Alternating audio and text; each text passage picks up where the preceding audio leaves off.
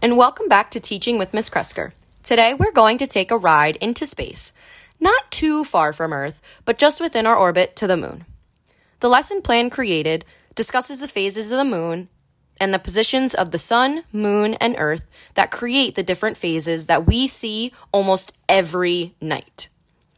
In this lesson, there are two types of inductive teaching and learning methods utilized to engage students.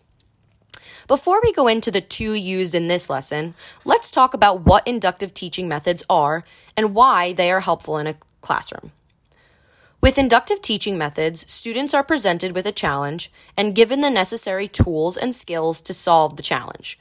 The extent of the challenge will differ based on the content area, the instructional delivery type, or the students in the classroom.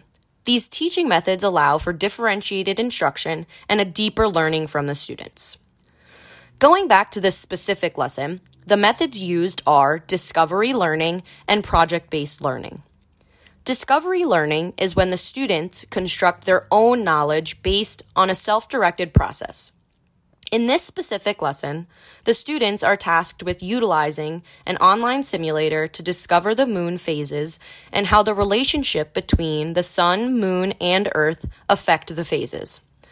While this approach allows the students to take initiative and create their own understanding based on a given topic, the population of students will result in multiple learning levels.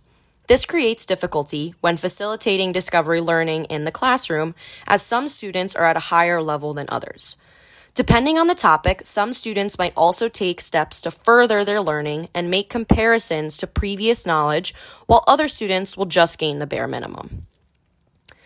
The second method is project-based learning, which allows students to design, develop, and construct a final product.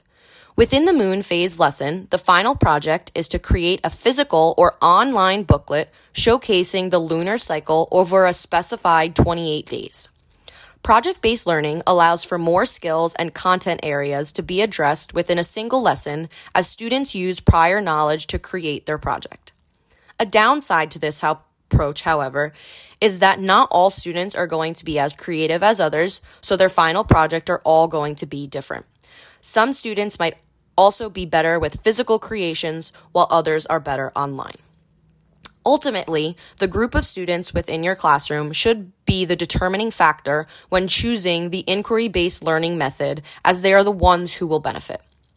When creating a lesson and incorporating inquiry-based learning, knowing your students and the best methods to reach them are the goals any teacher should strive for.